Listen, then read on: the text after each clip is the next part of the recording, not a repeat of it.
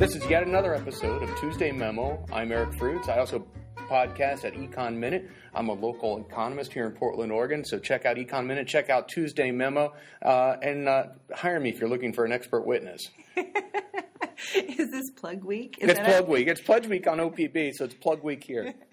So I'm Ann Sanderson, and I'm going to plug my businesses. I'm a hair salon owner in Woodstock. I own Odango Hair Studio, and I also have a company called Photosnap, FOTOSNAP.co, because we need to take pictures that are not from cameras attached to the ends of sticks.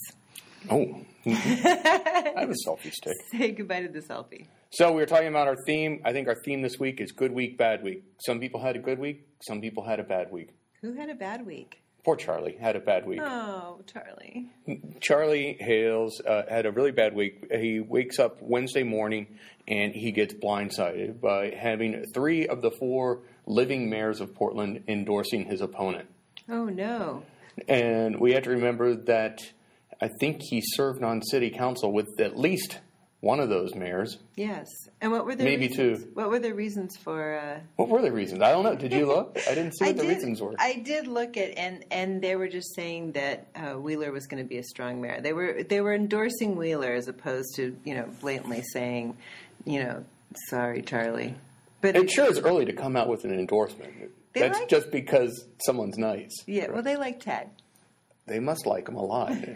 Well, it was an interesting day because I happened to swing by Ted Wheeler's launch party. He had his launch party on Wednesday, which was that evening that those 3 mayors came out.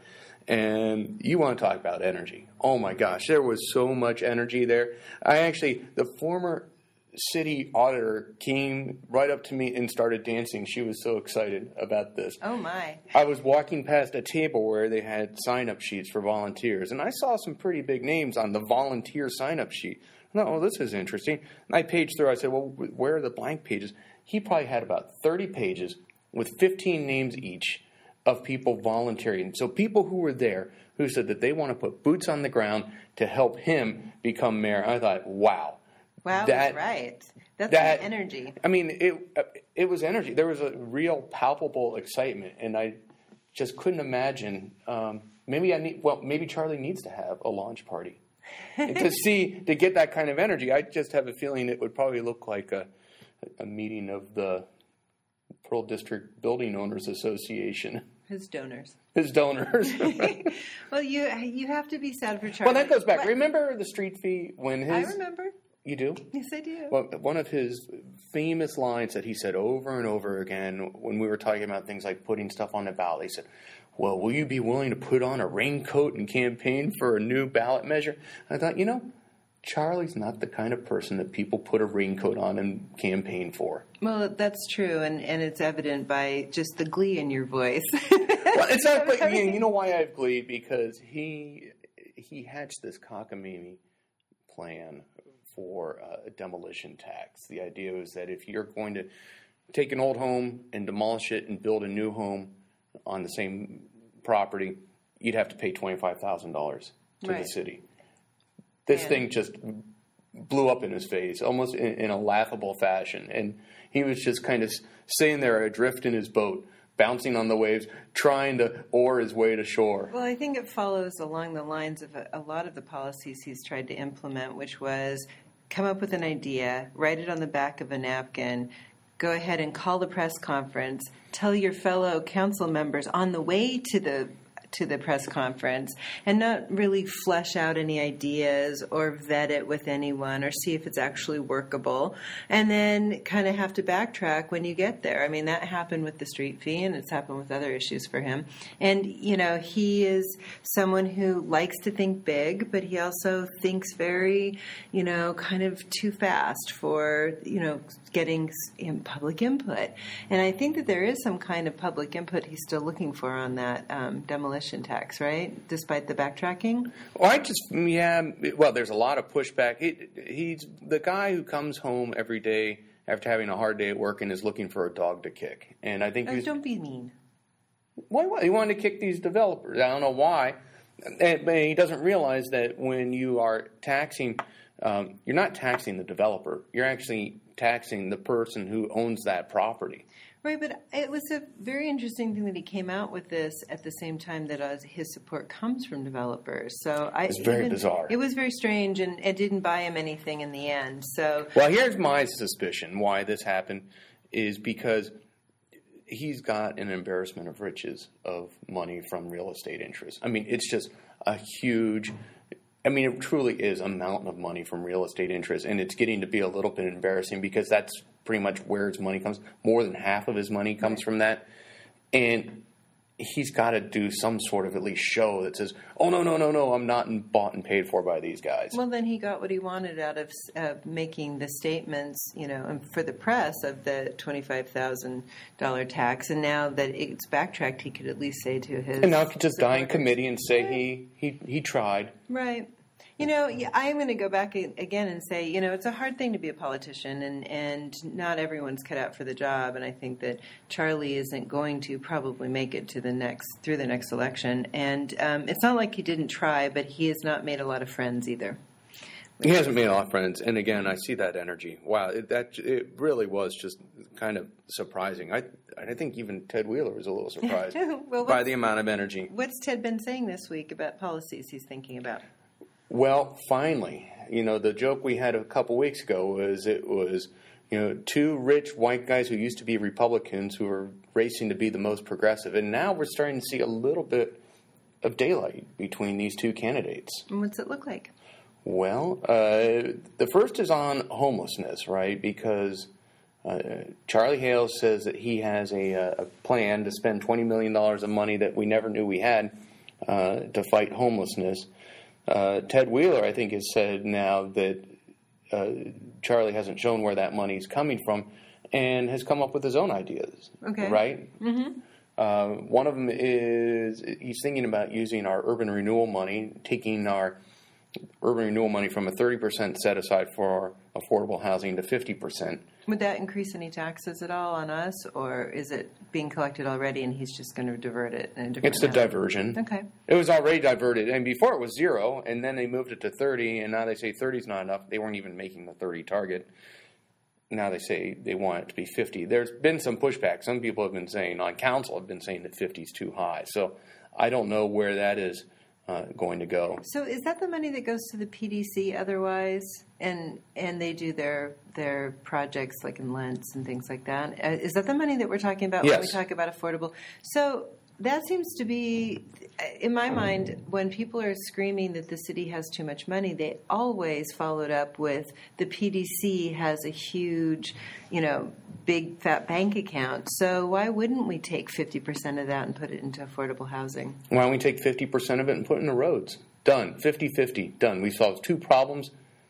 Right. Well, there you go. So, but then, are there any laws against that? Any kind of regulations that have been built up about where they spend the money? Well, they can't spend it on operations. They can't spend it on maintenance. They can only spend it on new projects. But so not roads then? Well, I think you can characterize a lot of road projects as new. I think you can characterize a lot of them as being part of bringing up the urban renewal areas too. When you look when they funneling it in that way. If you look at some of the most recent urban renewal areas, the city itself identifies roads and disrepair as one of the things that contributes to blight that triggers the urban renewal area. So I find it disingenuous when our city commissioners say, oh, our roads are blighted, and so therefore we should have an urban renewal area, but we can't use urban renewal area on roads. Is that a federal law that says that? State law, I think. State law. Well, they could lobby that. And, Ted Wheeler has some experience on the state level, so maybe he'll know some people. Maybe he has some friends. He can get some help. Well, I was pointing out during the testimony on the demolition tax, Charlie Hale should know a lot more about housing and real estate because he has some experience with the home builders. He was their lobbyist for 6 years. You would think that someone who spent 6 years lobbying on behalf of home builders and developers would at least have some understanding of how real estate markets work. And I think he does. It doesn't mean he's going to act in the way that we'd like him to. It's like that scene from Shawshank Redemption where the warden says, "Are you being obtuse, sir?" And I think sometimes maybe Charlie plays a little obtuse. That's the best movie ever. Well, it's easy to watch. Everyone should watch it. It's on Be a good person. every day, every hour. I Just got to look for it. I don't have cable. So when we're talking about that, what else does Ted Wheeler have? And he wants to do what with street repair? Well, he's talking about a gas tax. He hasn't really talked about much, but he likes the gas tax. I think he has pretty much indicated the street fee proposal's pretty much dead to him. Yeah, I'd advise him to say that too. But, the gas tax, as much as everyone's in love with it, I still buy the argument from the very beginning that it's a dwindling resource. That even if you could get a 10 cents a gallon gas tax now, that people are going to be having more fuel-efficient cars, and that's going to be less and less money. So it doesn't really solve the problem, although it does help a lot. So, I would still support it if I were supporting that tax. I haven't really decided, but I think that conversation should be a little bit deeper. But we're getting some daylight now between these two. I'd like to see more. I would love to see both of them have 3 or 4 things that they could come out and say, these are my priorities, and this is how I differ with my opponent on it. I would love, we have to say streetcar every episode, so we'll talk about the streetcar. My idea, I think, is brilliant, is, I'm not completely anti-streetcar. I don't think that we should rip up the rails and throw them away. But I think it's time to wean the streetcar off of the public purse. And I would love to see a mayoral candidate say, here's what we're going to do. The streetcar seems to be doing what it's supposed to be doing, and it's time to take the training wheels off. I say within 5 years, we should make that streetcar either be self-supporting or roll it in with TriMet and be part of our regional transportation network, rather than something that is subsidized to the tune of $4.5 million and growing per year by city taxpayers. I never understood why it was owned by the city and not TriMet. Because TriMet doesn't want it. Well, because it's a money loser. It's a money loser, and it's not a transportation improvement. Okay. It's a lose-lose all around, but it's very nice, expensive art. And it's there, so something has to be done. So I think that makes a lot of sense. I call it the cruise ship of transportation. A cruise ship is slow. The point isn't to get you there fast, but you're supposed to just kind of enjoy the ride while you're on it. That's what a streetcar is. It's slow, it's kind of pretty, and some people enjoy the ride. Well, what I've been saying for the last few years is that it's very old paradigm to put things in the ground that are supposed to be semi-permanent, because we did have a streetcar once upon a turn of a century ago, and we had to rip those all out. And sometimes you even rip out streets now and find old rails and tracks for that.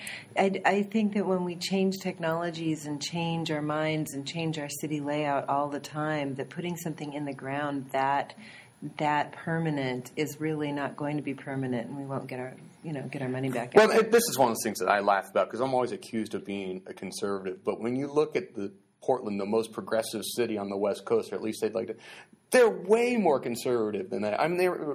They're almost reactionary. Instead of new transportation models like Uber and Lyft, they want to go back to old transportation models like streetcars. Right. Instead of having new employment paradigms like having people driving for Uber and Lyft, they want to go back to old transportation paradigms where you have some monopoly provider that has union employees driving around in clunky old cars. It's just so astounding to me how reactionary our progressives are in this city. It's funny when people ask me about the podcast, I say that you are conservative, but not as conservative as you could be, and I'm liberal, but not as liberal as I used to be. Oh, I'd like to talk to those people. I'm curious. As you used to be. Oh, that's funny. Okay. You're a bad influence on me, Eric. So what else happened this week that we need to talk about? Oh, well, now if you're a landlord, you have to give 90-day notice for, what are they called? No cause evictions. No cause evictions. So, yeah. You used to be a landlord, right? I used to be a slumlord. Me? Yeah. No, I was a good landlord. You're a good lord. No, I was not a good lord. Well, the opposite of slumlord would be good lord, right? No, I was a good landlord, I believe. And I think that treating people fairly who live in your home is important. I worry about tying the hands, though, of landlords and putting the burden of what's going on in our city that are created by policies of the city for example, the way they've managed Airbnb and the way that they've overdeveloped, and that placing that on small mom and pop rentals is not really fair. I understand why they want to do it and why they've done it, because there's a lot of people who are turning over rentals very, very quickly so they can maximize their return through Airbnb. I think a better option would have been going straight to the heart of why the housing crisis is happening, and rather than tying the hands of small landlords. So I'm a dum-dum here. What is a no-cause eviction?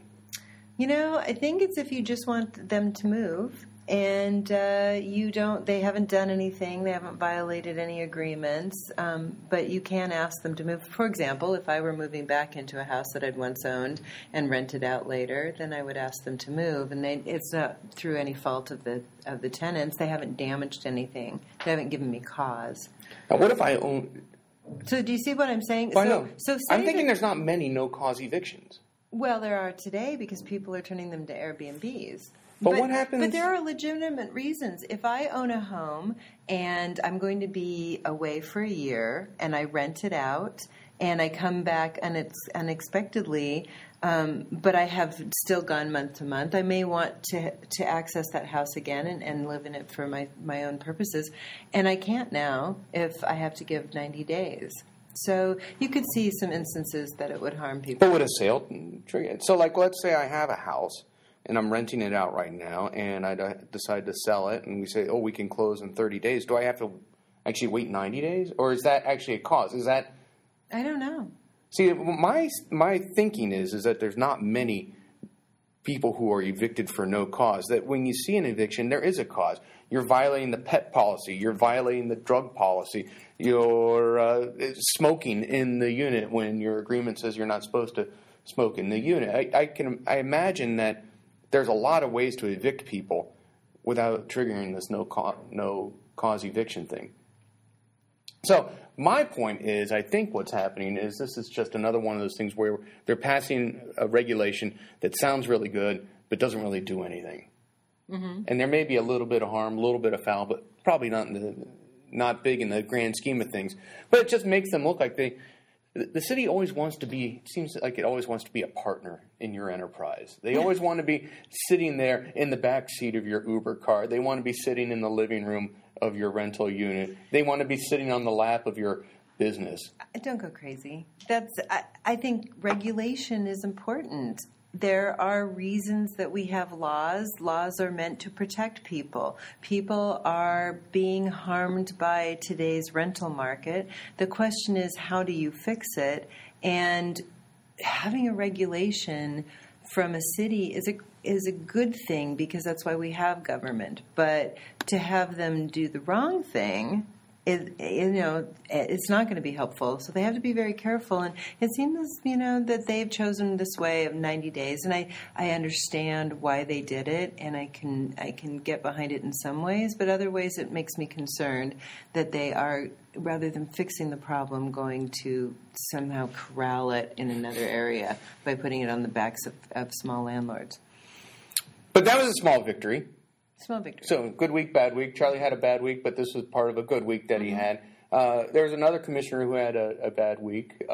Someone who we normally don't talk about because he's normally half asleep throughout most of the city council meetings. But this week, Dan Saltzman woke up and decided that the most important thing today was to create what he called a green light district. What was that? I briefly heard about that, but I didn't understand it. Oh, so it was so quick that if you're probably a green district person, you probably you couldn't even wake up in time for it to see it come and go. It was a wild idea. Right now, we have the current rules say that recreational marijuana dispensaries can't be closer than 1,000 feet of another one, and so Dan Saltzman said, wait. Maybe we should have downtown. We should change the rules and allow more of them. Allow them to be on every block, because we might have all these tourists who are coming down. And and it's funny. So some places have a red light district. We could have a green light district. And the idea is that all these tourists will come buy their pot downtown. And I mean, it's really, really What? On the one hand, it sounds harmless, but it's really stupid because the next question someone should have asked him is, and then what do they do with their pot? Are they going to go smoke it downtown? Are they going to smoke it in their hotel room? Are they going to smoke it in the parks that have no smoking? Well, that is a really good question. Or are they going to hop on the plane if they're tourists with their bag of weed and take it back home and have the dogs barking at them at their home airport? So he's obviously taken a sheet out of Charlie's playbook and announced something, and then we all thought about it afterwards. But this was so dopey. It was so dopey that even city council wouldn't have anything to do with it. It goes in and they are not the litmus test of something being a good idea or not. No, they are, because when it's so bad that even city council won't even consider it, you know you have hit the limits of dopiness. What happened was then Saltzman comes in with this proposal, and normally in city council, as a courtesy, someone will second a motion just so they can have a conversation. He puts the measure out, it was an amendment, puts the amendment out there as a motion, and there were crickets. No one wanted to second it. No one wanted to say, finally, again, good week for Charlie. To his credit, Charlie Hales seconded the motion to give him the courtesy of having a discussion. They had a small discussion. They voted, went down in flames 4-1. Okay. You know, do they not talk to each other beforehand? I know they're not allowed to. They're not allowed to talk in a group. 3 of them equals a quorum, right? But they could have they have sidebars. They also have staff. And they have staff. So one would hope that after the next election... Well, maybe they're dysfunctional. Isn't that why they have to have a mediator, right? Didn't they have some mediator come in? They did have a mediator. Obviously didn't help. What's next, Eric? What's next? Well, speaking of mediators, Amanda Fritz is known as kind of the grown-up mediator, the mom on city council, and not in a pejorative way. She has attracted, finally... Potentially, an opponent to run against her.